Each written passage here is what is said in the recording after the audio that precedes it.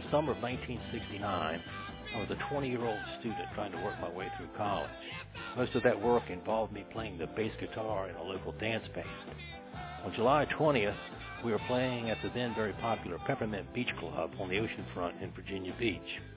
As I recall, there was a fairly large audience of fun-loving young dancers. The work was long, with the music running 6 hours from 7 p.m. to 1 a.m.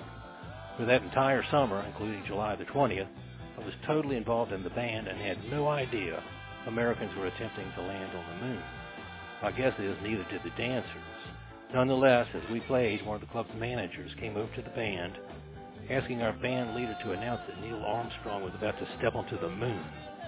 All that followed with him bringing out of the office this incredibly small black and white portable TV. He placed it on that huge stage that seemed to make the TV even smaller. Many of the dancers and all of us in the band gathered around the front of the stage trying to watch this impossibly small TV. After about 15 minutes, the TV was removed, the band returned to playing, and the dancers returned to dancing. All that left me as I played the bass wondering, what the heck just happened?